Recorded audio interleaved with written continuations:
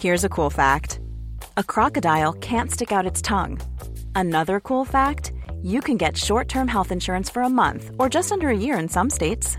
United Healthcare short-term insurance plans are designed for people who are between jobs, coming off their parents' plan, or turning a side hustle into a full-time gig.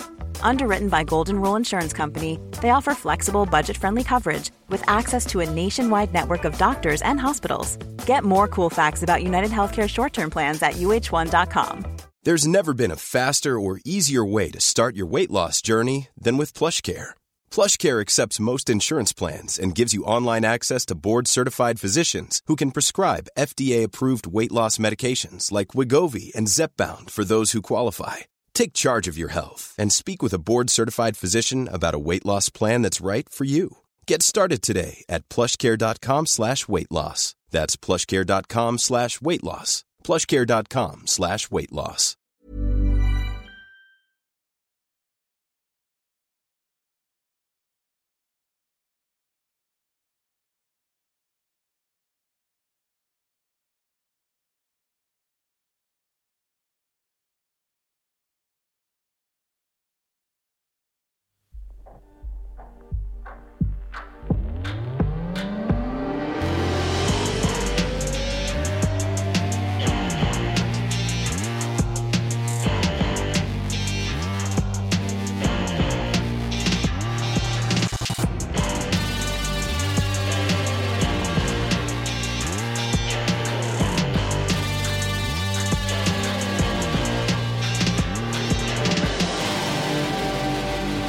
Hello everyone and welcome back to Red Room. I have a bonus episode for you all out today.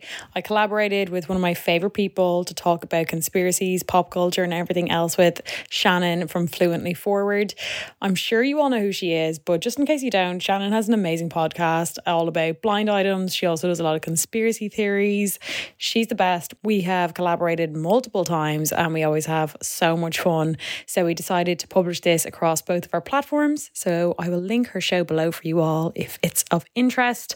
Shannon and I actually first bonded over our obsession, hyperfixation, whatever else, over the Epstein case. We've done a few episodes and we've mentioned Jeffrey Epstein, I would say almost every single time. So you know we had to get together and do this episode talking about the documents release and all of the Jeffrey Epstein lore that has been popping up in the news. We also cover some of the stuff that we feel hasn't been covered and is way more important than anything related to these names. So enjoy, and I'll talk to you guys very soon. Hello, everybody, and welcome back to another episode of Fluently Forward. And we have got Fluently Forward favorite on the freaking podcast, Jenny from the Red Room podcast. Welcome back. How you doing? I'm good. How are you? I mean, I feel it's been so long, but sometimes because I listen to your podcast, I feel like it hasn't been that long. You know what I mean? Because like you're in my ears every week anyway. That old parasocial relationship. But yeah, all good. No, same here. I listened to yours and obviously your Patreon. You have such good episodes. You just dropped one about, what was it, doppelgangers and like shadow people on your Patreon. I don't know how you do it because we always talk, because you've come on here for so many conspiracy episodes. We've done aliens, we've done Nixium, we've done Epstein and Ghislaine, we've done blind items. And you and I talk sometimes that like, both conspiracy theories and blind items, they're so fun because there's so many of them, but then you kind of start to run out after a bit and you don't want to lean into the weird angle of it. But you do such a great job of bringing in like mythology and history, so like the items never run out, like doppelgangers and shadow people. I'm so into that. I know. Oh my God, my dog just ran into the room. Sorry, I just got such a fright. I was like, when you said shadow people, shadow person. If you look back at that video, a small black Pomeranian just jumped up in the air. I got the fright of my life. She always does it. But yeah, I know it is. I love to bring in mythology and stuff like that because I like to think of like mythology as like, you know, ancient conspiracy theories, because it was ways of like warding off people, like, and, you know, making people afraid of things that they in more of a like protective way. But it was also obviously like kind of like gossip, because it was the ways that people would tell stories to everything. And I study classics, so I always have a bit of an interest in it. So yeah, you could, I always think that like just when I think I've run out of ideas, something else will come up, you know? So thankfully, 3 years later, there's still plenty more. And you're right, like you have to be careful. Like I said to my husband a while ago, I was like, if I wanted to be one of those like crazy conspiracy people, I'd be a millionaire, because if you go down that terrible rabbit hole where you want to make people really afraid and whatever else, you can cash in. But I try and do things morally and ethically, you know. Yeah, no, but you know what, that is our crux. I think all the time, like, dude, if only I was a right winger like Ben Shapiro and like all those conservatives. Yeah, like they talk all the time about like satanic Hollywood. I'm like, there's such a niche for me. If I had no morals, I could just dive into that and make a killing. But you know what? It's our backup plan. I know. Exactly. If you ever see me go down that route, you know, just know that like maybe the interest rates went up on my mortgage or something, because... 100%. Well, I mean, this is basically our Super Bowl, and I'd love to get your opinion, because everybody started tagging me, and I'm sure, of course, you, when all of these rumors were coming out that Epstein names are coming out, the client list is going to be dropped, and I guess I had kind of just felt a little bit jaded. I was like, we're not going to be getting that, and we kind of didn't get that. Like, we've gotten 900 pages. We're going to be getting more, but it wasn't like a list of names pointing to people. So what were kind of your thoughts before and after these new Epstein documents were done? Yeah, I was confused, because people kept saying it was going to be this list of names, as you said. And like, but I was kind of like, okay, his flight logs are already, like, I've read them. I read his like little black book. Obviously there's redacted names, but I didn't really understand what like the motive would be to unseal like names with zero context. So when I heard then that it was about Virginia Giuffre's lawsuit, it made more sense. I guess it gave it more context. When I read through the documents, there was really nothing. I felt like there was maybe more context given, and a little bit more, if you really want to dive in like you and I have and like read the documents, there are some more nuggets in there that you're like, oh, okay, that's kind of crazy, but there's nothing really that's that mind-blowing about it. I think overall it's good. It's good that it's been unsealed, and there was no reason for like certain names to be redacted, really. I'm sure people like Kate Blanchett and stuff are having a fucking nightmare, because their name, they're like, why did you mention me? You know, because with them it's almost like a Streisand effect, you know, because like he's like, do you know Kate Blanchett? And the I can't remember which victim it was, but she was just like, no, and that was it. So you know, there is that kind of Streisand effect of now people are like, well, why was she even mentioned in the first place? Was it just this whole you know name dropping thing, which we'll get into? But I think it's good. I think no matter what, when things get like undisclosed or unsealed, like it's always a net positive. But yeah, there was nothing really in it that blew my mind, so to say, you know? Yeah. I mean, I think the biggest positive is that it's back in the zeitgeist and everybody's talking about it right now. And of course there's some negatives to that as well, because you have some people going full fucking ass crazy about this. And like, we'll talk about some of the misinformation that's come out about all of this. But it is good, just because I don't like, you and I have been obsessed with the Epstein case. And I feel like, you know, folks who listen to our podcasts also become obsessed with it, because once you hear about it, how can you not be? Like, there was a billionaire pervert pedophile who had a molestation island, and princes and Stephen Hawking and Bill Gates and like Elon Musk, like he had connections to every single person. Trump, Clinton, 2 former US presidents were like talking to him on the phone, hanging out with him, flying on a plane with him. I'm not going to say both of them were like, you know, full on diddling or whatever, but this guy was everywhere. And what we're going to talk about in the episode too is not only was he a pedophile, not only was he a trafficker, he was also a blackmailer and a spy.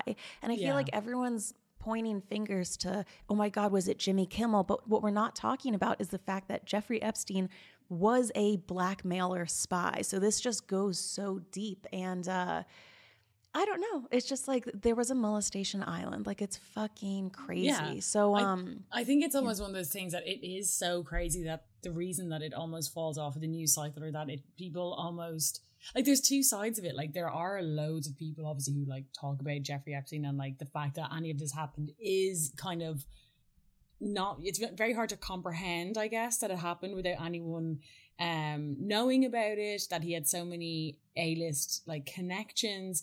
But it's almost become like a certain meme to an extent, because it's so out of like a conspiracy lore handbook or something. It's very hard to I don't want to say take seriously, because obviously it's very easy to take seriously when the allegations and what has come to light that is true have been proven to be true, and that's easy to take seriously. But like some of the other stuff is very hard to take seriously, like his weird art collection, like the temple, like we're going to speak about on the island, and the fact that he, you know, nicknamed his plane the Lolita Express. It's kind of like, was this written by SNL or something? Like it just seems a little hokey or something, but it's almost like it was so in plain sight. It's like, how the hell did people not see it, or did people see it?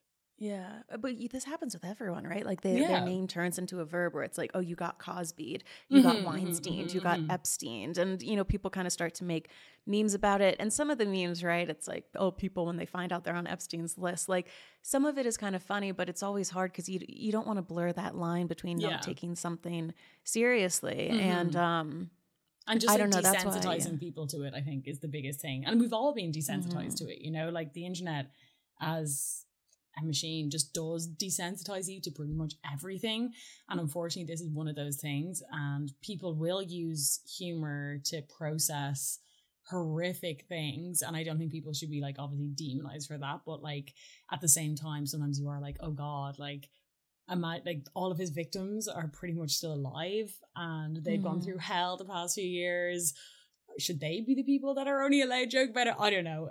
It's a weird kind of gray area, but you know, I won't lie. Have I giggled at the odd meme on TikTok?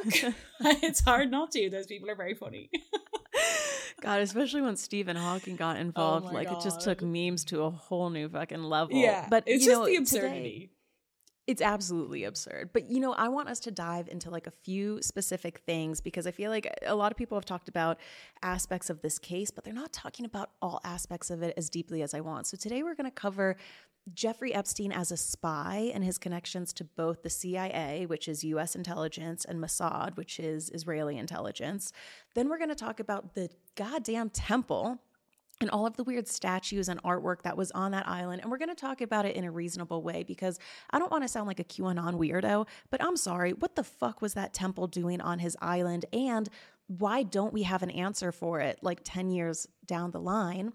And then we're going to talk a little bit about the victims / villains. So there were a lot of these girls, Sarah, Emmy, Nadia, I think there was like another girl too, who were kind of described as Jeffrey Epstein's girlfriends or Ghislaine Maxwell's assistant, but they would also join in on the sexual abuse, but they also weren't exactly, you know, the bottom. It was almost like there was a pyramid of victims. So we're going to talk about a few of these names that kind of come up as these henchwomen and talk about, you know, do we think that they were the villains or the victims? Do we think that they were both, and what was their involvement? I just think it's really, really fascinating, right? We know back when he got that deal in 2007 in Florida, where basically Jeffrey Epstein was convicted.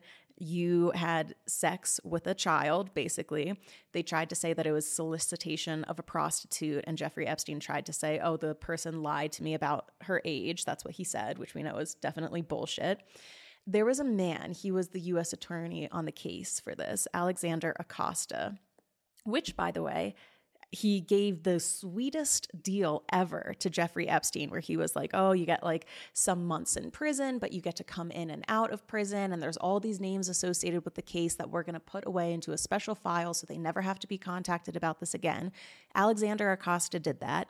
He then ended up being nominated by Donald Trump as president to be the labor secretary. So this man has like very deeply entrenched in the government. And what he said about this deal with Epstein back in 2007 was, quote, I was told Jeffrey Epstein belonged to intelligence and to leave it alone. So he basically admitted, yeah, he should have gotten a harder deal, but I was told that he was working with the government, so to kind of sweeten up the deal a little bit. And I feel like people glance over that. So what's your take on this sweetheart deal and how, you know, the attorney or the former attorney said basically he's working with the CIA? Yeah, I mean, I think that one of the craziest things about that sweetheart deal is that he was first put in, he had to stay in jail for 3.5 months, right, full time. But apparently he would spend the entire time in a meeting room, because every day he would call a meeting with Dershowitz. He was also in his own private, like, don't get me started on that guy. He was in his own private wing of the prison itself. And then after 3.5 months, they basically said to him, you're allowed to go on work leave. And on paper, that does sound crazy. But when you actually look at what he was allowed to do, he was allowed to leave for 12 hours a day, 6 days a week. Like, he just basically slept in jail in his private wing. Like, in what world have you ever heard of someone, not only just doing like a sexual crime, but like any of these huge crimes, like getting that kind of level of a deal? And then it never ever surprised me when that whole stuff about any of the rumors came out about him possibly being intelligence. And I guess we'll get into some of the information here on it, but like, when you look at it, I don't so much think that he was like, I don't know, deeply entrenched within intelligence. I personally think that like they used him and that he used them. It was almost like a sugar daddy deal. It was like this mutually beneficial relationship, because he was slimy enough to, want to get into like bribing people and getting information on people, and he wanted power. And obviously these like intelligence agencies wanted either a middleman or someone who basically will do their dirty work for them because they can't get their hands dirty. And then when you look at the ties of like Robert Maxwell and everything, it just gets really grey and weird very quickly. Yes. Yeah. Because I mean, all of these victims' testimonies and people who just hung out with Jeffrey Epstein, there were cameras everywhere in all of his residences. We even have testimonies from the victims where like one of the victims went to this remote area of the island to smoke a cigarette, and Jeffrey Epstein and Ghislaine Maxwell famously hated smoking. They hated smoking. They hated tattoos. They didn't even drink that much, which is just like so weird. Like, you'll do all these other debaucherous things, but not that. And immediately they would find her and be like, you can't smoke here. So like they had all of these cameras everywhere. And when the house was raided in Florida in 2007, the FBI took all of his computers, like his files, all of these things, and nothing ever happened to it. And people were saying, well, there's obviously videotapes on there. Yeah, and so, I think they like lost it at some point as well. They were like, we lost the hard drive or something. There was really weird stuff going on about that, like his hard drives. But then when they when the CIA and all, or sorry, it wasn't CIA, apologies, it was the FBI that would have come to his apartment in New York. They like literally got bags of videotapes that they said, they out and out confirmed that it was videos of people having sex in his house. So it's not even conspiracy. And I think that's where it happens so much in this case, that like, because it is so almost stereotypically conspiratorial, like lore, like some stuff can get missed, and it's like, no, that's real. Like he did have videos, and we don't know who they are of, but there were videos taken in his house that he kept, and I think he had them labeled of like girl sex, or he had some weird ass like it was literally like girl sex 1, or like young, like it was really like, have you heard that story about the guy who worked for JP Morgan Chase very high up, and his emails with Jeffrey Epstein were recently uncovered, and the code name that they were using, one was white wine. They kept saying like, when this guy comes to the island, like make sure to have his white wine ready. And they were also using Disney princess names as a code. And in an email, they would be like, Snow White was good last night, but let's have a Jasmine ready for tomorrow. Or like, we want like Cinderella. We want like 3 Cinderellas. So it's just like so fucked up that like, but first of all, in the emails, you'll do a code, but then on the tape, you're just like girl pussy. It's like, what? Yeah. Like, weird. Young girl having sex with my friends. Like, okay. Oh my God. It's just like absolutely obscene. Well, let's talk a bit about the Mossad connection. Yeah. So basically, like I said, we have the CIA is US intelligence. Mossad is Israeli intelligence. You have the KGB, which is like Russian intelligence. Is there any other? Those are like the main 3 that I'm thinking of. There's MI5 in the UK. Oh yeah. And I mean, there's so many, but like in terms of like powerful secret not secret intelligence, in any intelligence, Mossad and CIA would be the biggest. KGB would be, that was more so in communist Russia, so they're not in operation anymore. But good old Putin was one of them, I believe. Well, it's funny how like you associate certain things, right? Like with KGB, I always think like poisoning, assassination, honeypot spies. With MI5, I think James Bond, a pen that can kill someone, and a cool car. And with the CIA, I'm always just like red tape, bureaucracy. And then with Mossad, I'm just always like Jeffrey Epstein and Robert Maxwell basically is what I think of them. Yeah. So Robert Maxwell, he had a very interesting relationship with Israel. Like obviously he was a Holocaust Which, by survivor. the way, he for anyone who doesn't know, he was Ghislaine Maxwell's very powerful father. Yeah, really powerful, and also a huge con man. He made loads of money, but then he also like spent all of his employees' pension funds, and he was known as like he was just not a liked person. He had a really crazy life though. Like, I mean, he was a Holocaust survivor. His parents died in the Holocaust. I believe he was a Holocaust survivor. Yeah. How young was he? I mean, not that young. He died in the 90s, and he would have been old enough then. But both of his parents died. I think he might have been maybe like, I mean, I don't know. I don't know what year he was born in. But I mean, I think he was probably in his 70s when he died in the 90s. So I'd imagine so. Anyway, but he would have then moved to the UK, and obviously I think he grew up in like an Orthodox Jewish home, in Czechoslovakia, I believe. And he was a big supporter of Israel and would have given them a lot of money. And he would have had which is not an unusual thing, right? But what is unusual is that he had obviously given them so much money and been so close to their political system and their all of those kind of like really, it's very strange for like a businessman to be buried in one of like Jerusalem's most prestigious spots. He was eulogized by the Prime Minister of Israel. And also at the time of his death, he kind of had a stain on his reputation, right? Because it had come out that he was conning all of these people. So it's not like he died as this like very well-respected person. I think a lot of people were upset with him.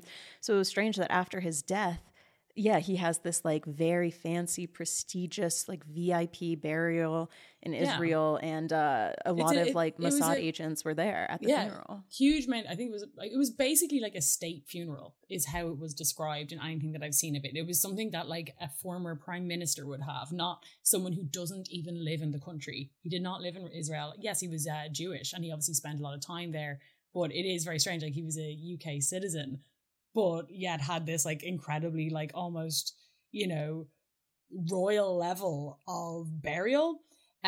So, and then Epstein also like always denied that he even knew Maxwell, but there's so much evidence that he met Robert Maxwell way before he met Ghislaine Maxwell, and he tries to say it was the opposite. And obviously once you start like denying these things, that's when people are kind of going, because there's a lot of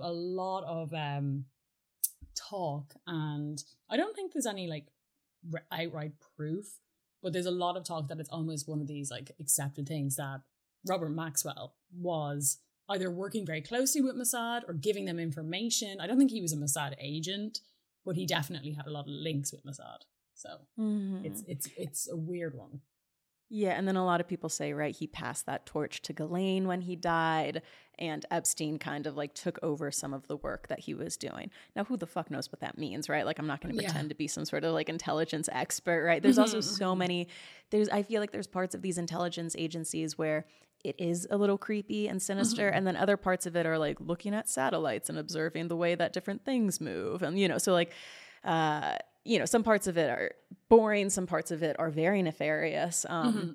Obviously, we could tell which part Epstein was a part of. I don't think he was looking at satellite imagery. I think he was honeypotting and diddling, basically. Absolutely. Also, we now have, like, on these logs for over 10 years, there are members of the CIA and different Mossad agents who have met and had meetings with Jeffrey Epstein, which is just like, okay, sure, somebody like Bill Gates can write it off and be like, we were working on philanthropy together. What the fuck was the CIA and Mossad people doing meeting with Jeffrey Epstein? Come on now, let's get our heads out of our asses, Yeah. And I think even if they were like, even if it was one of those things that like they didn't know, for example, it is still weird that someone like in the CIA would be meeting with this like billionaire financial manager. Like, why are you, what? Are you not like a government official? Why are you meeting with like people who manage billionaires' money? That's very strange.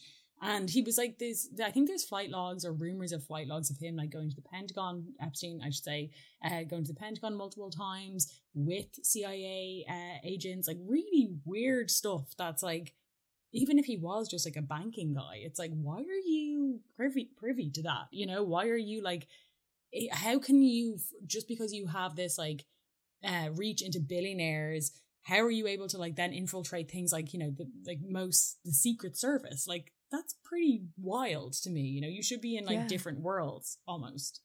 And even though we got the confirmation right in 2007 that he belonged to intelligence, this still continues because, you know, I always follow the rule. If you hung out with Epstein before 2008, maybe you get a pass. Anytime after 2008, when he was convicted and had gone to jail as a child fucker, basically, like, not to be crass, but like, what the fuck were you doing hanging out with him? And his calendar in 2014, so 7 years after this, the current CIA director at the time, his name was William Burns. He was the Deputy Secretary of State, and he had 3 different meetings scheduled, and I don't know how many happened off schedule, in 2014. One of the meetings was in Washington, and then 2 were at his Manhattan townhouse. So like he was coming to his house and having meetings with him. That's CIA the weirdest guy. thing. It's like, why are you going to his house for? And like, I understand being in a meeting with maybe Epstein and like multiple other people. I don't know. Maybe you can write it off as some sort of like financial, who knows what. But it's like, what business do you have going to this guy's house, as you said, after he has already gone to jail? Maybe he was going for a magic show, you know? David Copperfield and David Blaine were putting on a little show, as they tended to do at Epstein's townhouse.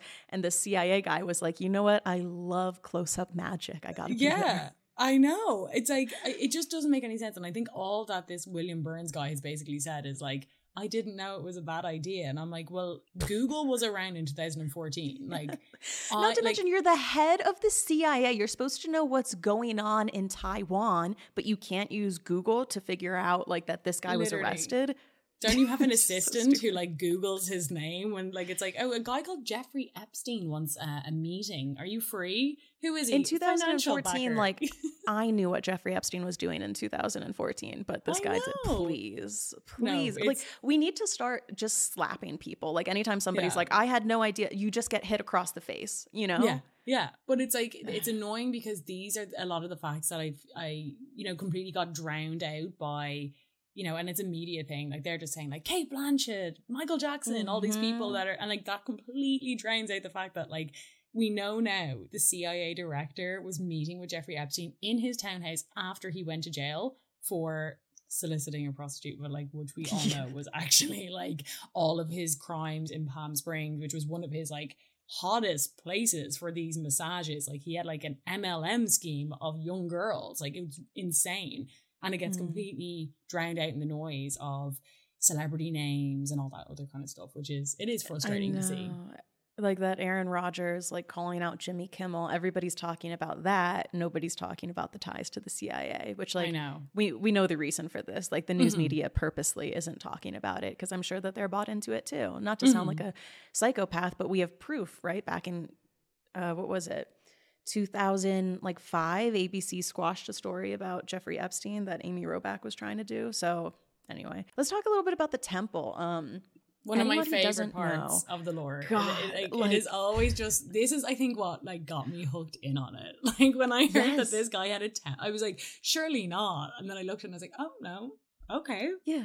Because you hear about Epstein, you hear about the island, you're like, okay, the island, and then you see a picture of this cube box at the far end peninsula of the island, and a lot of people say it looks like the old Ellen DeGeneres show background, but it's got like the blue and white stripes. There's palm trees around it. There are gold ornate statues of harpies and Poseidon, and if you look closely, there's, you know, like you said, a gold dome at the top, and there's these kind of medieval looking doors on each side of it. But then when you look close up, the doors are painted on and they're not actual doors that you open and close. So a lot of people are like, what the fuck is this temple doing on the island? And like I said, like the minute you say the word temple and Jeffrey Epstein, I feel like, you think that I'm about to start saying like, and that's where they sucked the baby's blood for blah, blah, blah. Like, I don't want to sound like a weirdo, but also, I think it's completely rational to ask what was going on at the temple and why don't we have an answer?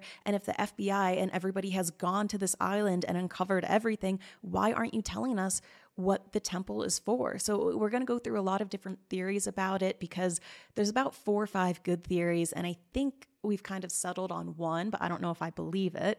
Before we talk about that, what do you think? Like, you see that temple from everything that you've looked at. What's your best guess for what the fuck was going on?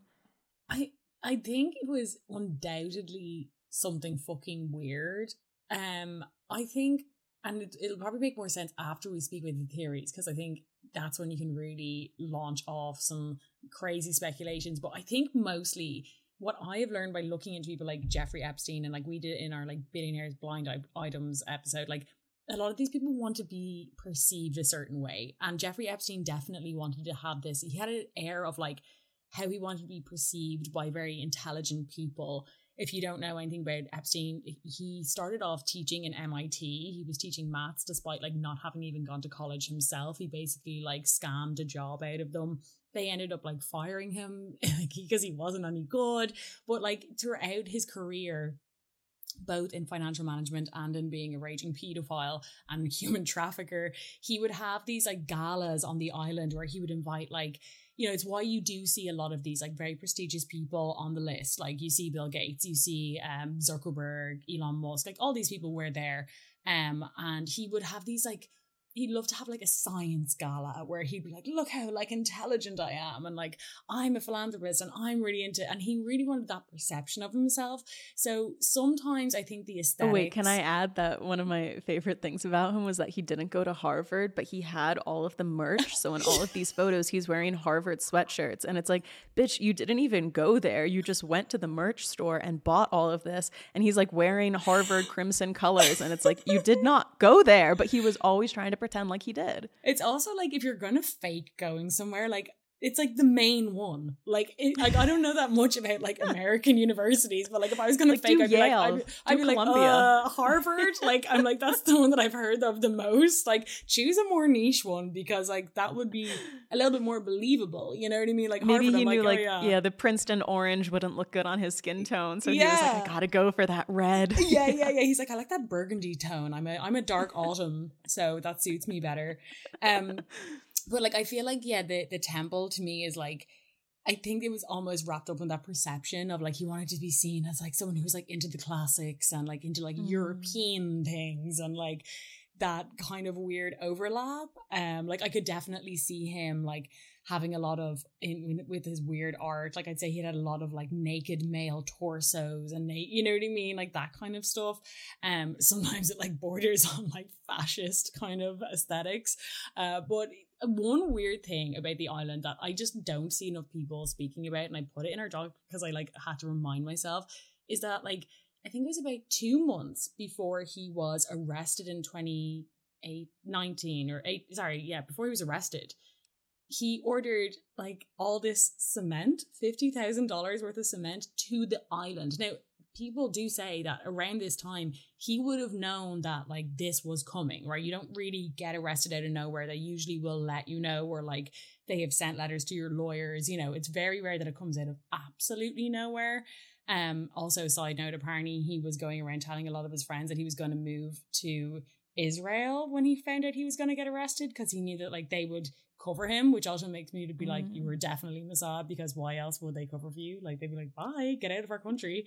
But yeah, so he ordered all this cement, and like in my years of like trawling the most disgusting parts of the internet, I definitely read some crazy theories, but like I was into them, and a lot of people were saying like, what was he getting this cement for? Like, was he like filling tunnels? Was he like filling some sort of underground bunker? Well, because they didn't make any new driveways, pathways. They didn't make a runway with the cement. Like the cement went there. It was used. You can't see it anywhere on satellite. So people go, well, it must have been underground, filling up basements or levels down there. So like for me, the temple, even if it isn't, a temple or whatever, even if it was like the most PG thing, I wouldn't be surprised if there was something underneath it, or if it was like a distraction, you know, like maybe. What do we like think the odds are that the temple was his walk-in closet and he would do get ready with me's in there? It was his content room. Yeah. He knew TikTok was going to be huge. Unfortunately, he just did not live. That's where he would stream on Twitch in there, and he needed it all dark so that way, the light wouldn't bother. I know. I was thinking of it as well. I was like, was it his man cave? Like, did he just have like a PS5 or whatever, or PS4 at the time, just set up in there so Ghislaine wouldn't be annoying him? Yeah, it was his affirmation studio. It's just like nobody, it really technically could have been anything. But like Literally. The thing with the cement is that a lot of people look at those medieval doors that were painted on and they go, well, hey, is the only way to enter this temple box structure through an elevator downstairs, because it doesn't really look like there's, those doors are all painted on. Mm-hmm. And I the mean, nobody brickwork knows. is all painted on too, right? Because from a distance, it looks like it's brick. And then I think I linked you, like I've watched, and if anyone's looking for a fun rabbit hole to go down, you can actually go on YouTube, and loads of people have like snuck on the island. And some guy goes up to the temple because it was knocked down since, right? I'm pretty sure. And it was turned into sorry, yeah. Well, you go, and then I'll tell you what happened to it. Yeah. So this guy like approached the temple, and it like isn't brick. It's like painted on bricks, and it's like he was like, it kind of feels like plywood, so it's kind of cheap as well. Which I was surprised he cheaped out on the man cave. Yeah. Well, the thing is, like, people wonder what happened to the island now. So some guy bought it for $60 million, which I would have thought it would have gone for more, because it's a huge fucking island. I guess it's like buying a house though that like someone was murdered in or something. You know what I mean? They're seriously, like, right? You get an amazing island. Deal. Finally, one of the islands in the Virgin Islands have come up, and he's like, "Okay, amazing, sell it to me." And they're like, "Slight PR issue." It was Epstein's. Every inch of it is haunted by the most disgusting things you can think of. Well, what's really creepy is that this guy didn't knock down any of the structures, which, like, I'm a little bit woo-woo. I just feel like there's bad mojo there. He kept all of them, renovated it. The temple is now turned into a place where a DJ can play a set. There's like a stage where the temple used to be, and then there's like a dance floor area in front of it. The pool that all of the orgies used to happen at, now in satellite and drone imagery, you can see that there's like 2 inflatable swan floats in it, like the same ones that like Taylor Swift and Calvin Harris used to pose on for Instagram photos. And he's now turned the island into like a resort, which, like, I understand that it's a good piece of property, but like, knock down all of the structures and build them somewhere else. Like, who wants to party at a place where girls were getting raped? Like, that's just so weird to me.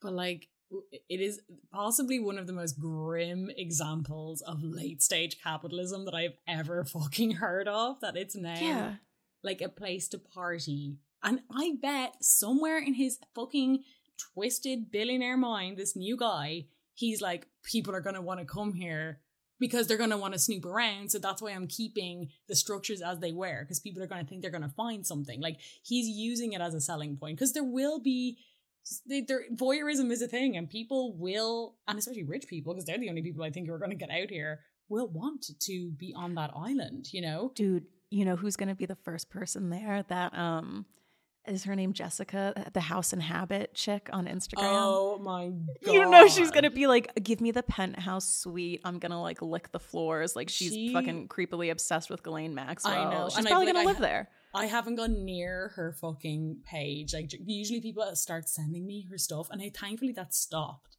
I think people have started to see how crazy she is. But her stuff drives me insane. And did you see on her, because I'm sure she made the same point, did you see Ghislaine Maxwell when asked for a comment on all the Jeffrey Epstein stuff? She tried to like girl boss it. She was like, at the end of the day, these crimes were committed by men, but who's in jail? A woman. It's like, bitch, shut the fuck up. Yeah. Taylor Swift stands up. She's like, damn right, girlfriend. Literally. Solidarity. Like, you fucking idiot. Like, yeah, a woman who set up children to be raped by your boyfriend? Come on now.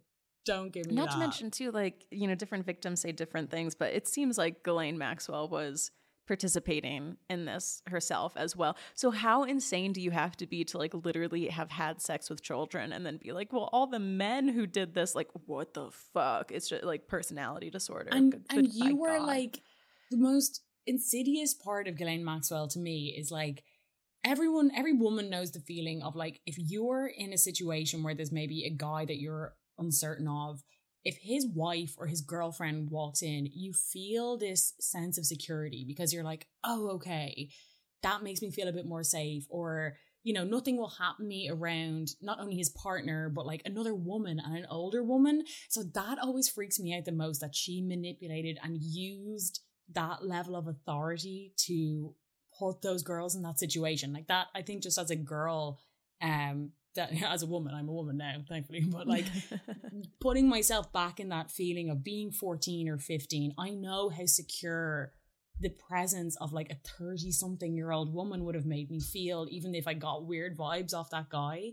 So that always just gives me the biggest ick about her, that I'm like, the fact that you knew that and used that to manipulate someone is just really dark. Like that's full psychopathy, in my opinion.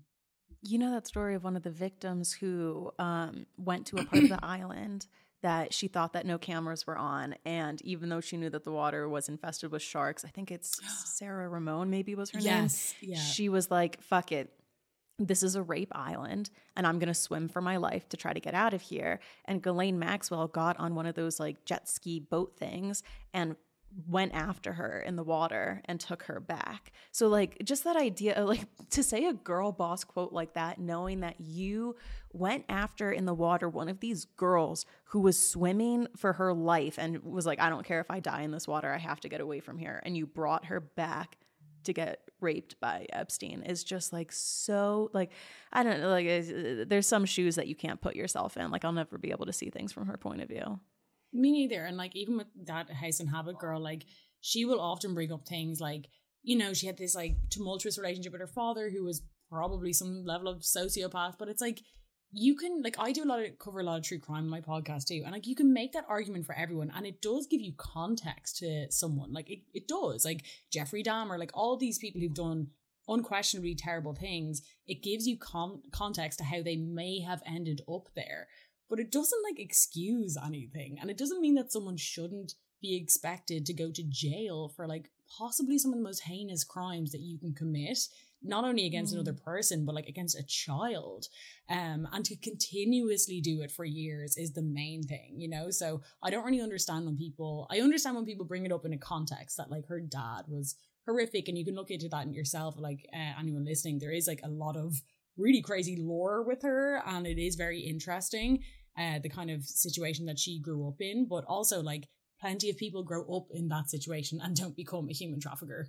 So, you know, it's not... Like the people say, right? Like, it explains it, it doesn't excuse it, you know? Exactly. And also another thing... But back to the temple. Yeah. Well, I'll also say too, real quick about House and Habit, just anyone who is following her and they're like, ooh, I think she's giving good stuff. You might not have been around when she was in New York at the Ghislaine Maxwell trials, but the way that she wrote about Ghislaine Maxwell, it was like a fan fiction crush that she had on Ghislaine Maxwell. So she would be attending these trials, and in her little Instagram story updates, she would be like, ooh, Ghislaine came in. She made eye contact with me. I could tell that she knew who I was, even with a mask on. And like her eyes pierced my eyes, and I could feel the charisma dripping off of her. Like, no wonder everybody likes her so much, blah, blah, blah. And it was just like, you were writing Wattpad fan fiction about a sex trafficker of children. Like, it's just not good. So anyway, I don't want to tell people who to follow and not follow, but I would just say like there's other people out there, you know? Yeah. Anyway. Ryan Reynolds here from Mint Mobile. With the price of just about everything going up during inflation, we thought we'd bring our prices down. So to help us, we brought in a reverse auctioneer, which is apparently a thing. Mint Mobile Unlimited Premium Wireless. How to get 30, 30, bit to get 30, bit to get 20, 20, 20, bit to get 20, 20, bit to get 15, 15, 15, 15, just $15 a month? Sold! Give it a try at mintmobile.com/switch. $45 up front for 3 months plus taxes and fees. Promo rate for new customers for limited time. Unlimited more than 40 gigabytes per month. Slows full terms at mintmobile.com.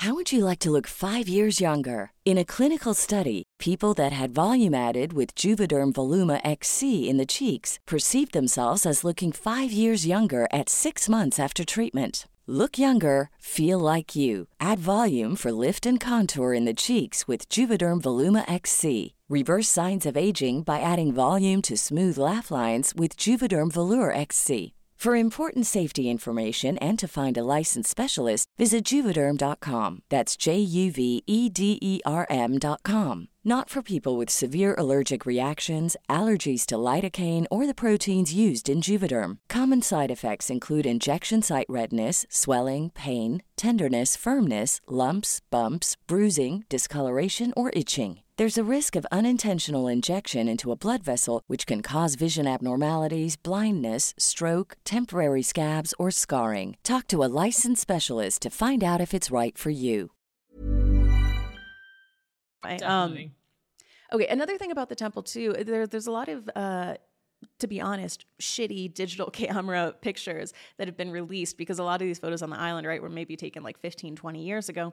There was this weird statue. I'll be adding tons and tons and tons of photographs over on Instagram this week so that we have a visual representation. Jenny, are you seeing in this doc? It's a statue of like a man with a hooded cloak and robe on, covering himself. And it's just giving occult imagery. And it's just like, why would you do that? Like, what's the reason for having all these weird fucking statues on the island, you know? I feel like it could have been, I really do think Jeffrey Epstein gives me the vibe of someone who would like openly lie and be like, yeah, I'm in the Illuminati. Like, I think he I think he wanted other rich people to think that he was in these circles that like possibly didn't even exist. You know what I mean? Like, I think he had this idea about himself. Now, obviously, he was doing the darkest shit ever, and for some reason, he didn't realize that that would be, like, enough for them if they were that way inclined. Like, they're like, you traffic the children on your plane. You don't need to have the man in the cloak in an art piece. Like, it's like, not only is he a pedophile, yeah, he's also an edgelord. Ugh, you know? Literally. But yeah, like that. It is weird. It's creepy as hell. But like he like strikes me as someone who would buy like memorabilia from like Bohemian Grove or something, you know? I mean, he's got the Harvard merch. He's got Illuminati merch, you know? He's just a cosplayer and a pedophile. So let's get into some of these theories of the temple. So the first theory we're going to start off with is a theory that people say it's a facility for child abuse or sacrifice. And there's a lot of people who kind of talk about the imagery of the temple here. So one of the theories that they have is that the blue and white stripes, they say, are representative of the flag of Greece, right? Because they say that like back in the day in ancient Greece, having sex between adults and minors was pretty common. There was a lot of that going on, so maybe that represents it. At the top of the building, there are these gold harpy eagles, and people say that that kind of represents, in Greek mythology, they would bring people who did evil, they would bring them for like retribution and punishment, which is a little bit fucked up because you would think that then the rapists are getting the punishment. So I don't know why they would have them on there. Also at the entrance of the temple, there's one statue of Poseidon. And then there's one statue people think maybe it's of Hades. They don't know who. Some people think that the harpies represent the owl, which is, there's an owl statue allegedly at Bohemian Grove. If you guys know about that, that's a great conspiracy rabbit hole. Yeah, there is one there. Yes. I just don't know if it's Moloch. A lot of people say it's Moloch, which is like, he's in kind of old biblical texts, New Testament, I think, or Old Testament, should I say. But a lot of people love to like throw him around as like kind of a satanic kind of figure. What I will say on this is like the classics degree in me comes out. I'm like, there was no such thing. Like, if you're referencing ancient Greece, like Greece wasn't Greece then. They didn't have a fucking flag. Like, but then again, it could be just like his really stupid interpretation of it. You know, he's like, Greece, yes. But I think, again, to me, it just comes across as him wanting to have, I feel like this perception was important to him. Like, why'd you have Poseidon and Hades? Like, it's like, what the fuck do they have to do with each other? You know, other than just being like this, like, oh, I'm into like classical Greek art and that is where I go out. And even just the fact that it's quite literally fake, like it's not made of brick with these like amazing wooden doors. Like, it's all this like false perception of like grandeur and like education or something. That's kind of what that's what the aesthetic vision of it comes across to me personally. Yeah, but I could be wrong. Maybe, right? It's almost like, you know, like when girls are into like their Pinterest board of like a certain aesthetic, so then they'll go to Target and buy a statue of a Greek bust. But the whole thing about having a Greek bust is that it's ancient and classical and there's history to it. So if you buy it from Target, it's not really the same vibe, but you know, who knows? All right, theory number 2 is that the temple is a gym. Now this doesn't really hold up, and it actually makes me suspicious. So there is an IT contractor named Steve Scully, and he spoke with ABC News. He said he used to work for Epstein. He visited the island more than 100 times, and he said his client, Epstein, used the building for exercise, right? He's like, it's a colorful building. People call it a temple. It was actually a gym. Epstein would work out there when he was on the island. However, this Steve Scully motherfucker worked for Epstein from 1999 to 2005, and the temple appeared on the island in 2009, 4 years after he stopped working for Jeffrey Epstein. So you don't know what the fuck you're talking about, Steve Scully. That island wasn't even around when you worked for Epstein. Why are you talking to ABC and trying to pretend that it was a gym? I think it's not a gym. It's giving like this Steve Scully guy, which sounds like a fake name, is being paid by Dershowitz to go randomly to the news. Like, why the fuck would an IT contractor contact the news to defend Jeffrey Epstein? Why would they do that? All the way like on the far peninsula of the island. Why would you have a gym be someplace that you have to get into a golf cart to go over to? So like, also, if you're going to have a gym on these stunning islands and you're going to put it on the peninsula, like maybe you do want to put it on the peninsula, would you not have floor to ceiling fucking glass windows? That's what I would do. Like, come on, I'm not going to like make it this weird like wooden like thing that like, I mean, it's roasting over there, like it's like 30 degrees or whatever, like that doesn't look like it has air conditioning in it. What, he's going to be working out? And like, no, there's absolutely no way. And the fact that it didn't pop up till then is so suspicious. Death to Steve Scully. Yes, death to him. Let's find him if you want him to die. Theory number 3 says that the temple has something to do with ancient Egypt, and they were saying maybe it's a mausoleum with this type of Egyptian theme because the color, design, their directions of the stripes are very similar to designs in some of these ancient Egyptian headdresses. They say that the statues look similar to the Egyptian god of the sky. Then that kind of leads into the theory that it's a burial ground for his parents. Okay, like I really do not think so. Like, this is a theory that people came up with, but I'm sorry, like I don't think that Jeffrey Epstein was burying his parents on his orgy island. I've never been heard like anything about his parents, like, and like in anything I've read about him, he's never been like, oh, my dad and my mum were so close. Like, so why would he be burying his parents on his pedo island? Like, it just makes, he gives me the vibe of like he let his parents rot in a nursing home and just never thought twice about them, and probably got their ashes in a sandwich bag and just like threw it in the bin. Like he just gives me that vibe. He's like, who's that? Oh, dad, whatever, who cares? Like, he wouldn't even People also say too that like the parents, they went to a funeral chapel in West Palm Beach in Florida, and then they're in some sort of mausoleum there. So like that's basically like a false theory, you know? Yeah. Another theory too that people kept saying was that it's a music room. Okay, so they said that basically a lot of people who are on neighboring islands always said that it was a music room, and there is a piano tuner who visited the building in 2012, and he tuned a piano in the temple. Now, this was before the temple was painted blue and white striped, but it was still, you know, the same building in the same area, the same shape. And he said that when he was let inside of the, you know, we'll just call it the temple, the tuner saw this massive grand piano. There was a portrait of Epstein and the Pope, and there were a lot of, we'll get into the description of what it looked like on the inside. He said that the floors appeared to be made of wood and they were covered with a large oriental rug, that there was 2 levels to the interior. The first 4 to 6 feet were at ground level, and then the rest were on this raised platform that you could get to from a single step. On the right, there was this like gray couch or sofa. And I also find it interesting that like these people were so rich, but all the furniture on the island kind of fucking sucked and looked very cheap. So like it seems like that on the inside. There was a desk in there. There were bookcases high enough that you would need a ladder, but there wasn't a ladder in there.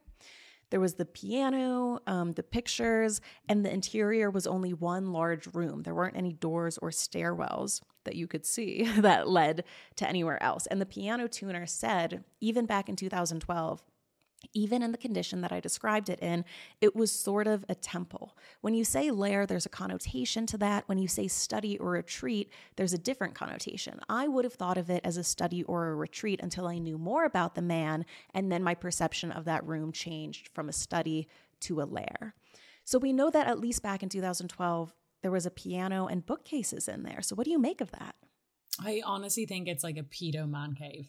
Like, I genuinely think, and like, I do genuinely think, I think I could see him, and this is just my imagination running wild in all the worst ways, but like, from what I've heard on that island, he would always have like multiple girls. Like, there was always like loads and loads and loads of girls there. So I could imagine him like luring someone away or like asking for like private time out there. Like, it gives me that, and like also this kind of like idea of like, oh, just come in, it's just my music room, it's just this, it's like, it's all this facade of safety when it's actually very incredibly dangerous. So it wouldn't surprise me if it was a lair. I would love to know why he then said, it gives me the vibe of that it's a temple. I'm like, to be honest, if what I know now, Jeffrey Epstein, what I know officially about him, it would make more sense for it to be this kind of like sex lair rather than a temple. I'm like, I don't see him as a very like religious man. But yeah, it's weird. Like, I think the aesthetic part of it was just for him to kind of, out of pretense. It doesn't surprise me that it was probably decked out like a cigar room or something like that. But I do think that there could possibly be weirder shit. I think that, like, I don't think he would have anything that was really, really nefarious kind of out in the open on the island, because he did host all these like galas and talks with like very, like, he had this kind of double life. Like, he did let some people, like, celebrity wise, I think, in on the like really dark shit that he was doing. But I think the worst stuff that he was doing, I think, was in a very small group of people that who were definitely powerful, but that he knew they would get down, or he had like blackmail stuff on him. So I feel like that kind of stuff was done in places where like his outer circle wouldn't really be aware of it. Because surely if you're on the island, you're gonna be like, what the fuck is that temple over there? You know, and like he would probably have to open the door and be like, oh, it's just my music room, you know. So I feel like he this is where I tickle the keys and nothing else. That's the only thing getting tickled, you know. Like, he's not gonna have like, you know, a sex slave room out in the open. I don't think so. Anyway, you know, no. It's like there were 3 layers to him, right? Like, layer one was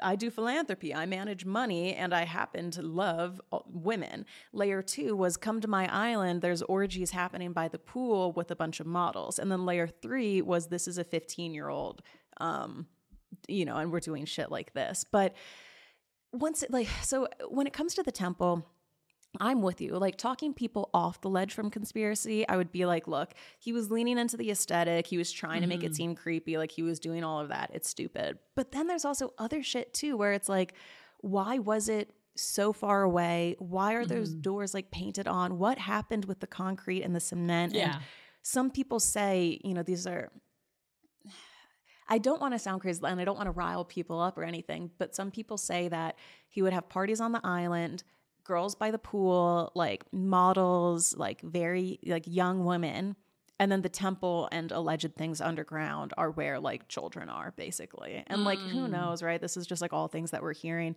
It's just weird. Like, and the thing is, I completely understand people speculating on it, because with all of the agencies that have gone to the island, right? I mean, now it's turned into a resort / like party palace. Why didn't you tell us what was in there? Yeah. Like, what was in there? Until we know, all we can do is speculate.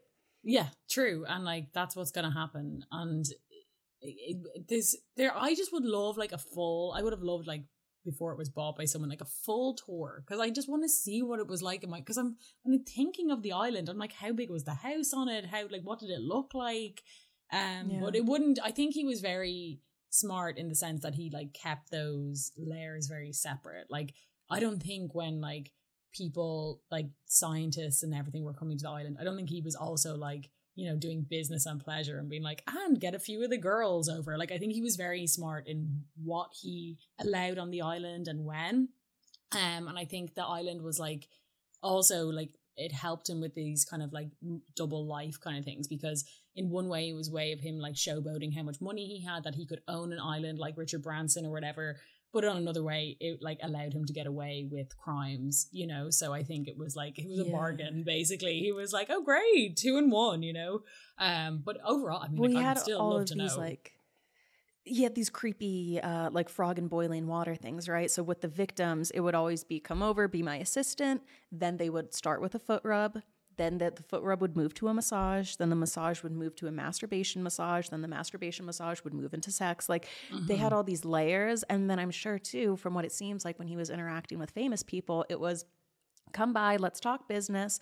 Oh, next time we talk business, I have my 18-year-old girlfriend with me. Exactly. If you're okay with that, then it moves into my 16-year-old friend. If you're okay with that, then it involves you coming down to the island. So like they worked in this very nefarious, like step-by-step, like pedo plan, basically. Yeah. It was just, he groomed everyone. He groomed victims, he groomed friends. Like it was all just this psychotic web of blackmail and illegality and rape, basically, which are three things I never really want anything to do with. So bye. Yeah. You know, like really the unholy crazy. trinity. Literally. Well, let's we'll finish off here with like some of the villains and victims, right? So the names we have here, we did a mini episode about Sarah Kellen. So we've talked about her. We also have Sarah Ransom. We have Nadia Marcinkova, who I'm very interested in, and Emmy Taylor. And the rundown on kind of all of these people, and then we can do a little bit more on them. Emmy Taylor was Ghislaine Maxwell's assistant, and she comes up a lot in this new 900-page drop. A lot of the girls are referring to her, seeing her in the house. She scheduled the massages. She would do some of the massages with the girls. Ghislaine Maxwell would allegedly call Emmy her slave to the victims. She has sued Julie Brown of the Miami Herald over her book because Julie Brown said she organized the massage schedule for underage girls that were trafficked to Epstein. And Emmy says, no, I didn't. And also, I wasn't even living in Palm Beach at the time.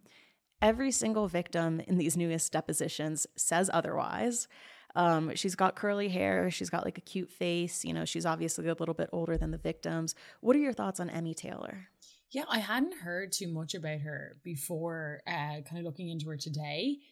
It's just like there's a thing with the Epstein case, and I can understand why people get so kind of jaded by it, because there's just so many names that get thrown around, right? And it's really hard to distinguish, like, and to kind of make your mind up about certain people, because as I said, and you've said as well, like Epstein had this, like, it was literally like an MLM of human trafficking, because he would get girls in, he would end up, you know, having them, like raping them, having all these like horrific like sexual encounters with them, and then he would offer them and say, well, if you don't want to do this with me anymore, I'll pay you twice as much to find someone else. So he would use that. And it's a weird moral gray area, because obviously on one hand you have these people that were involved in this level, and like a lot of the girls we're going to talk about now were involved in this level, but they also hurt people.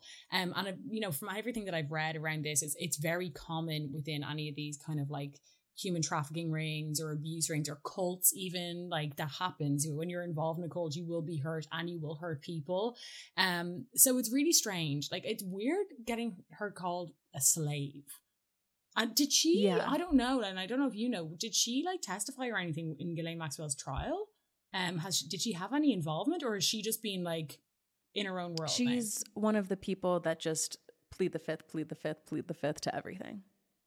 Yeah. Like, I mean, I wonder what she knows. And I wonder, like, it would be interesting to hear from these people at some point, you know? But I guess you want to make sure that they're people that you want to hear from. That's the weird thing. Yeah. It's like, on one hand, I want to know what they know, but then it's also like, but what did you do? It's a really hard thing to make your mind up on, I feel. Because, you know, even with, like, people like Virginia Giuffre, who obviously, like, I believe everything she said. She's, you know, very believable. But it's like, then you hear that she got all the other girls. But then I hear specialists say, you know, stuff which is completely legitimate, that, like, unfortunately, that's part of it. Like, when you are groomed, you're not groomed to be your normal person. You're groomed to also act like them and act terribly and hurt people, you know? So it's just a really complex system. And unfortunately, a lot of the people that end up paying the price are people like Virginia, who put their name out there, and not people like Ghislaine Maxwell didn't get half as much hate as she did, which is crazy. Which is insane. And yeah, like, these are almost, you know, Emmy, Nadia, and Sarah Kellen are like kind of the three horsemen of the apocalypse here. But like, it's just so hard to tell. So the next, let's talk about Nadia, because I'm very fascinated by her. We're going to be dropping over on Instagram this week all the pictures of Nadia on the island. So she's this beautiful Slavic blonde woman. And the rumors are that she was brought to the US from Slovakia by Epstein in 2001 when she was 15 years old, and he would refer to her as his sex slave. But a lot of these victims in the testimony say that she was Jeffrey Epstein's girlfriend. And what we find out in the latest document drop is that there were a few years, like 2 to 3 years, where Ghislaine Maxwell wasn't really with Epstein in Florida, but Nadia was. And it seemed like when Nadia came onto the scene, Maxwell left. And Nadia was a lot of the girls referred to her as Jeffrey Epstein's girlfriend. And even when Jeffrey Epstein was in jail in Florida in 2008, she visited him over 90 times. They think that it was over like 50, 60 times because her full name was in there, but then her last name was spelled a little bit differently for another 40 times. So she was like with him even after he was, whatever. Another interesting thing about her is that then she got her pilot license. She had this whole thing where she was called Global Girl, and she had some sort of CEO of like an aviation company. And it seems like she had a relationship with Epstein for like 15 to 20 years. Like his brother worked in real estate and was paying for her apartment for 15 years. She has basically been missing she was living on the Upper East Side for a bit, and nobody's been able to find her for years now, but she was like on the island visiting him in jail. Like, I think that she's one of the girls that has had the longest relationship with him. What are your thoughts on Nadia? I know. I feel like the whole like him bringing her over from Slovakia really makes me wonder what their relationship was like, that she was brought over when she was a child, probably, I mean, I'm going to guess, exposed to money that she has never been aware even fucking existed, never mind being around. And for some reason, I don't know, and it's such a small thing, but her now being a pilot and having a CEO position at this like aviation company, I don't know why, but that like screams weird to me. Like it screams like Jeffrey Epstein put her in pilot school or something. Like, you know what I mean? Like he wanted like someone who could fly him around, or like a girl on the plane who could also like, he could explain why she was with him, or again, another female there to make other girls feel safe or something. And I feel, not to completely and they take would away. do, by the way, a lot of not to get graphic, but they would do a lot of threesomes together where allegedly Nadia would be wearing a strap on, Jeffrey would be watching her with the other girls. So like she was definitely involved in this idea of like, oh, we'll all do it together, like I'm with you. And that's not to say that she's not like a victim, but she definitely was used in that position of like, oh, this is Jeffrey's girlfriend. Yeah, just kidding, you're not safe either. I think there's just like a lot of like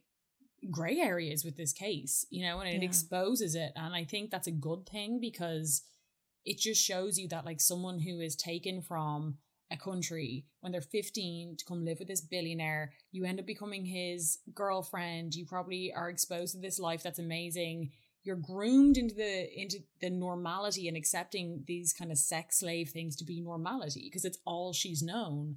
And now you're in a country where like your family's not there. Obviously, she's been there quite a long time now. You're there 20 years or whatever. But maybe, who knows what he has on you? You're probably terrified.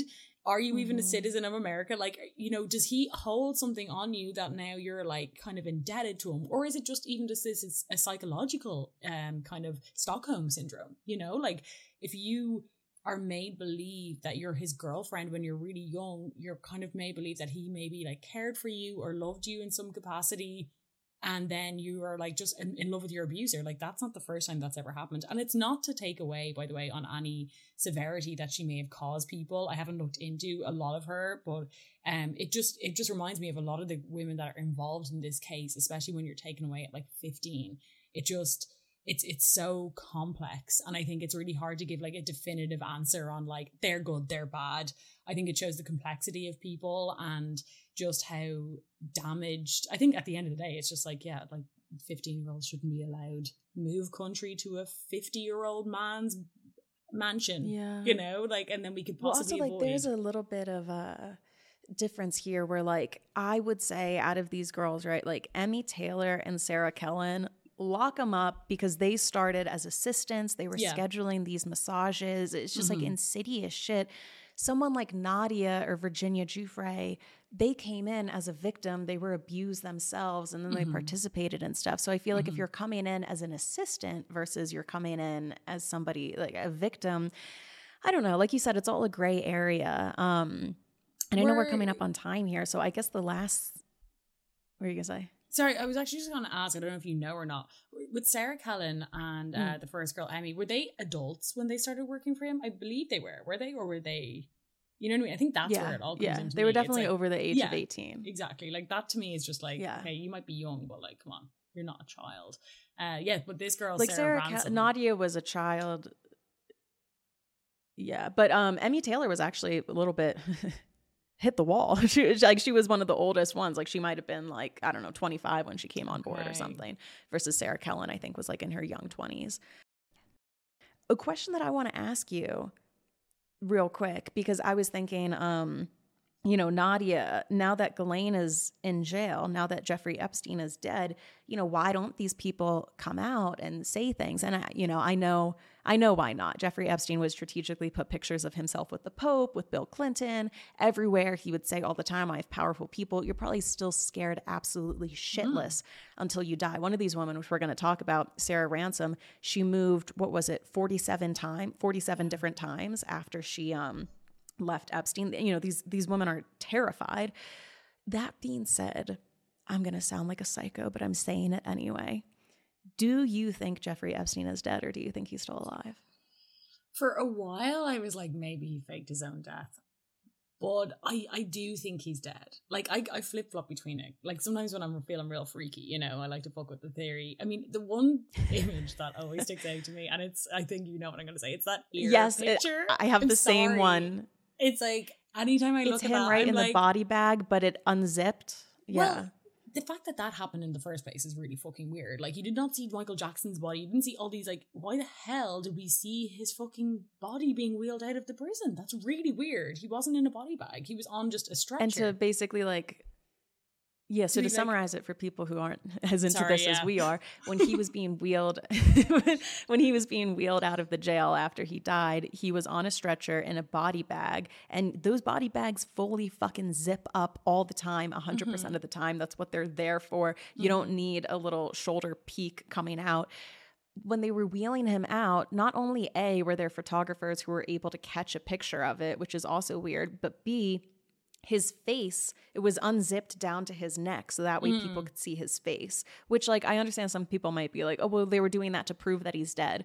Dude, so many famous people have died throughout the years. Not a single person ever has had their body bag unzipped to show their face. So I think it's really weird that they did that to be like, see, he's dead. And then people, of course, were zooming in on the ears and being like, the ear is different, the nose is different. They killed a hobo and said it was Jeffrey because they're Epstein. Also like, the ear, like your ear cartilage doesn't change, like the shape of it or whatever, I guess. But I think it could go either way. I think, like, you could go into the whole like, oh, maybe his death was faked or something, or it could go into it like, he was suicided and killed, and they were like, they wanted to be like, see, we fucking got him in jail. So, but I think ultimately my mind is made up that I do think he's dead, because I think Ghislaine Maxwell would have like sold his soul out if she had any info. Like, I think she would have used it, because like that bitch does not want to be in jail. Like, she wants to be on a yacht somewhere. Like, she has had it. I'd say, like, imagine this, like, all of the abuse aside, like the fact that your ex fucking boyfriend who never even liked you in the first place, now you're serving time for him. Like, because if he went to jail, like, she probably wouldn't have. Like, I could have seen her like testifying against him or something. Like, she's slimy. Like, she absolutely 100% would have taken a plea deal or something and gotten a sweetheart deal to get him behind, because they would have come after her, of course. That's why she, in the documents we saw an email from her, and it was kind of like grim and foreshadowing. She was like, I really don't want to be wrapped up in any of this, and it's like, wah, wah. Like, you're the only one serving time for it. So I do think he's dead. Like, I do now think he's dead, but there was a period of time where I was like, the ear. I would say that I 90% think that he's dead. Like, if I was a betting woman, I would bet that he's dead. But I don't. Oh my God, did you hear Megyn Kelly, what she said recently? No. On her show, she was like, Epstein, blah, blah, blah. She's like, and I can tell you personally that we are going to be hearing from Epstein directly very soon. But like, obviously, I'm sure it's just like an old deposition video or something. Yeah, but everybody was yeah. like, he's alive and he's in Israel, you know? It's like, yeah. Well, if he's in the owl statue, he's spray painted gold, and he's been posing as Poseidon for 3 years on the island, and then he's gonna pop out. There is like, I mean, there is stuff earlier, like when we were talking earlier on about him possibly being Mossad. Like, as I said, he did, before he got arrested the most recent time, like he was talking to people. Apparently he was saying he was going to move to Israel and all this kind of stuff. And then, you know, there are a lot of there's an ex-Mossad agent who has basically said that, like, Robert Maxwell, because he died in very suspicious circumstances as well, that he basically was killed by Mossad because he was kind of becoming a bit of a liability. And there's a lot of talk that apparently Jeffrey Epstein was really disliked by Mossad toward the end, because he was not only like bragging about all these connections that he had with them and with the state of Israel, and that they would basically kind of have him, but also he was kind of talking about how, because this is what I think he used his connections with Mossad for, he apparently had like a lot of control over a lot of these smuggling operations of like drugs and diamonds, which would make sense as to how he had so much fucking money, because no one really knows how he had so much money. So apparently people were getting worried about that, and then also with him getting fucking arrested, they were probably like, right, let's get rid of him. So I would think that more so than him faking his death. I think someone got to him, personally. God, the biggest question, right, is like, who killed him? I love the visual of Hillary Clinton going in and squeezing his neck between her thighs so that way he dies, or the Queen of England, you know, backhanding him, or, you know, Donald Trump, you know, knuckling him. Like, there's so many people who could have wanted him dead. It's just like, there's probably 1 out of 12. All right, well, should we end here? The last person here with Sarah Ransom. So she was a victim of Epstein's. In those pictures I've seen, right, the digital camera pictures of the island, there's a picture of her in a towel on the island. She definitely was there. She is a victim. She was in the Filthy Rich documentary. She had her hair like red at that time, but then when she was in New York, it was short and black, but it is the same woman. She kind of got a little bit of the Virginia Giuffre treatment, because it seems like there was something that she had kind of lied about, where in an email, she had said that, a friend of hers, unnamed, had sexual intercourse with Clinton, Prince Andrew, and Richard Branson, and that these encounters had been filmed by Epstein. She had seen the sex tapes, but then she later admitted that that was a lie, and she basically just said that because she wanted Epstein to think that there was like a protection around her, that she had evidence, so that way if she was harmed, she wouldn't be hurt. So then a lot of people said that, like, she's not a credible witness, even though she's definitely a victim. There's goddamn pictures of her on a towel in the island, but and it's also hard because, like, when someone lies, like, you do have to take everything they say a little bit suspiciously or look at it from different angles. But also, like, I would be scared shitless too if I was a victim. I'm sure I'd say something to try to protect myself, I don't think she was lying. I'm going to say it. I don't think it was a lie. I think she was telling the truth, because she basically said, I made this up to protect myself. But, like, if it was a lie, Epstein would know it was a lie. So why would she say it? Do you know what I mean? Like, I think it was more of a, like, her saying something for Epstein to be like, fuck, I don't want that out there. And I think that maybe he got to her. And that's why, because there's an email where she basically says, I'm going to retract everything I say and I want to walk away from this. It's not worth it. I'm just going to create pain for my family. And I'm like, I don't know. You've already done it, so you may as well keep going. And I personally, I just think that, like, they got to her and she was probably in a weaker state, because these are all obviously from this deposition, which was, about 6 years ago? So it was before he died. So I think that she was in a weaker state of mind then. So I think that it's true, personally, but I think she wasn't able to prove it. I think that she maybe bluffed a little bit by saying that because she said that, like, there's these videos, that it's a girl she knows and that she could have access to the videos. I think that was a lie. I don't think she had access to the videos anymore, but I do, and I think maybe she didn't see the video, but I do think that she knows it happened. Like, I think that a girl, her friend, probably told her that it happened, but she just didn't have concrete evidence. So then when, like, push came to shove, she kind of had to retract everything. That's my personal theory. Yeah, I could see that. Now, what's this that you dropped in here from some research? It says a couple of months later, her friend was allegedly, quote, approached by secret agent forces men sent directly by Hillary Clinton herself in order to protect her presidential campaign in 2008. She alleged that the friend was given a substantial payout directly from the Clinton Foundation to keep her quiet. Yeah. So this is something else that she alleged in her email. So it's part of what she retracted. So, but again, it's so specific. I don't understand why she'd throw that in there. Like, surely saying that her friend had sex with Bill Clinton when it was a child is enough, to then also go in and say all this detail that, like, then her friend got like a payout from the Clinton Foundation. Like, there are loads of rumors of the Clinton Foundation being involved in all sorts, or just at least being like a money laundering kind of operation. And we also do know, as far as I'm aware, that like this wouldn't be the first time that the Clintons have paid off people to not say anything about them, like I think that's fair enough to say. I mean, I think all politicians do that, by the way. So I don't know. I think a lot of what she said is almost too specific. Why name those three people? What, there's a lot in there that I'm like, it's always struck me as like, I think there was a shred of truth to it, but maybe when push came to shove, she couldn't back it up, so she had to retract everything, and to me, I could see her lawyer being like, okay, so where's the evidence if we're going to have to pull this evidence out? And then she's going to have to be like, oh, actually, sorry, I don't have it. And he's like, okay, can't really help you if you're, because it's like a truth wrapped in a lie, right? Like, maybe she knows it happened. Like, I'm sure there's so much stuff that the victims know happened, but they could never come out and say because they can't prove it to be true. And like she said, it's kind of, if that girl who it happened to, if she wants to allege it, then fine, but it's not really her place to make official, and come out and accuse give people. It away. Yeah, so I mean, there is evidence of this. It's just that it's in the hands of the FBI and the girls don't have it. And even when they do, Virginia Giuffre herself with the picture of her and Prince Andrew, and even then he goes, it's not a real picture. It was doctored, blah, blah, blah. It makes you want to slam your head against the fucking wall to be like, I actually have a picture of myself as a child with you, and that's still not enough. Which, by the way, didn't that House and Habit woman also she was co-signing that theory for a while. She was co-signing. I hate her. She was fully co-signing the like, and I remember looking at it being like, is she? Like, when you're kind of like, am I picking up? Like, is she showing this because it's a crazy theory? But it was like, and she did this, it was quite a conniving thing where she like, I screenshot it from someone else's story or something. I think it was that Lady Harvey woman.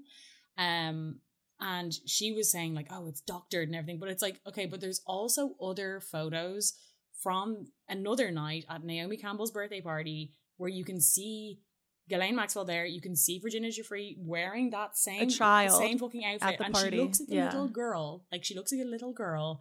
And so it's like, okay, yeah, that photo is fake, but like, Jesus Christ, the night that she alleges they had sex, you can see her at the party that she claims she was at, which she would have flown to get to, which is trafficking. Like, and she was underage. Yes. Like, you can't lie about the year it was. The House and Habit woman, like, she just has this urge to, when in doubt, like whether it's the Johnny Depp Amber Heard case, whether it's Armie Hammer and his victims, whether it's fucking Ghislaine Maxwell and Virginia Giuffre, she's like, what if I only reported this from the angle of the female victim being the problem and being the liar? And it's just like, if you really have this investigative curiosity urge to get to the bottom of things, why the fuck are you always going for that angle? It's just like so absolutely insane to me. Not to mention, like, Ghislaine is like in jail for trafficking. There's like hundreds of victims. Like I understand sometimes you want to be like the contrarian devil's advocate edgelord. I think it's one of the worst personality traits, but like, if you want to be that way, fine.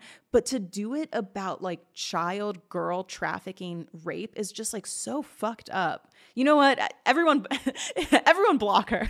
I take it back. Like, I just think she's like, I forgot about that, how she said that, that she was like, I think the picture might be doctored. And it's like, it's her holding up like an actual physical picture of it that was taken back in the day. This isn't some sort of deep fake from 2022. Exactly. And like, there's enough evidence to show that she was around that. Like, and it's not like that photo is her naked with Prince Andrew. Like, there's enough plausible deniability for him to go, oh, I didn't know who she was, and all that kind of stuff, like it builds up. It's a small brick in a big like building of evidence, but like So I don't know. I don't understand like why you go out of your way to like doctor that picture. Surely if you're going to doctor a fucking picture, it'd be something a little bit worse. Personally, I would believe it wouldn't just be like her standing beside him awkwardly. You know, it doesn't really prove anything. Yeah. Obviously, it like, you know, in the context it does. Well, then his interview kind of proved it. I don't sweat. I was at the pizza parlor that night. It's like, oh my God. Like, there's your evidence. Like, look at him in the fucking interview, literally, you know? Literally. Like, it's wild. God. Well, as we wrap up here, apparently there's going to be more documents dropped January 22nd, I believe. I don't think like anything crazy. I'm going to cover the last 400 pages over on Patreon. I did the first pages 1 through 200, then 200 through 455. If anyone wants to read it, I know 900 pages seems like a lot, but a lot of them are emails, just like the dates of it that you can scroll past. I would say maybe a tenth of all of the pages are just like big font saying like this is about to be a deposition. So I suggest, I don't know, pour yourself a cup of coffee and read it. My favorite thing to do with it is just search people's names in it. That's what I was doing. I love doing that. Like if there's someone that, if you're wondering the context, literally just like you can command search and put their name in, it'll pop up all the times that it comes up. And that's a really easy way to kind of getting what you want out of it.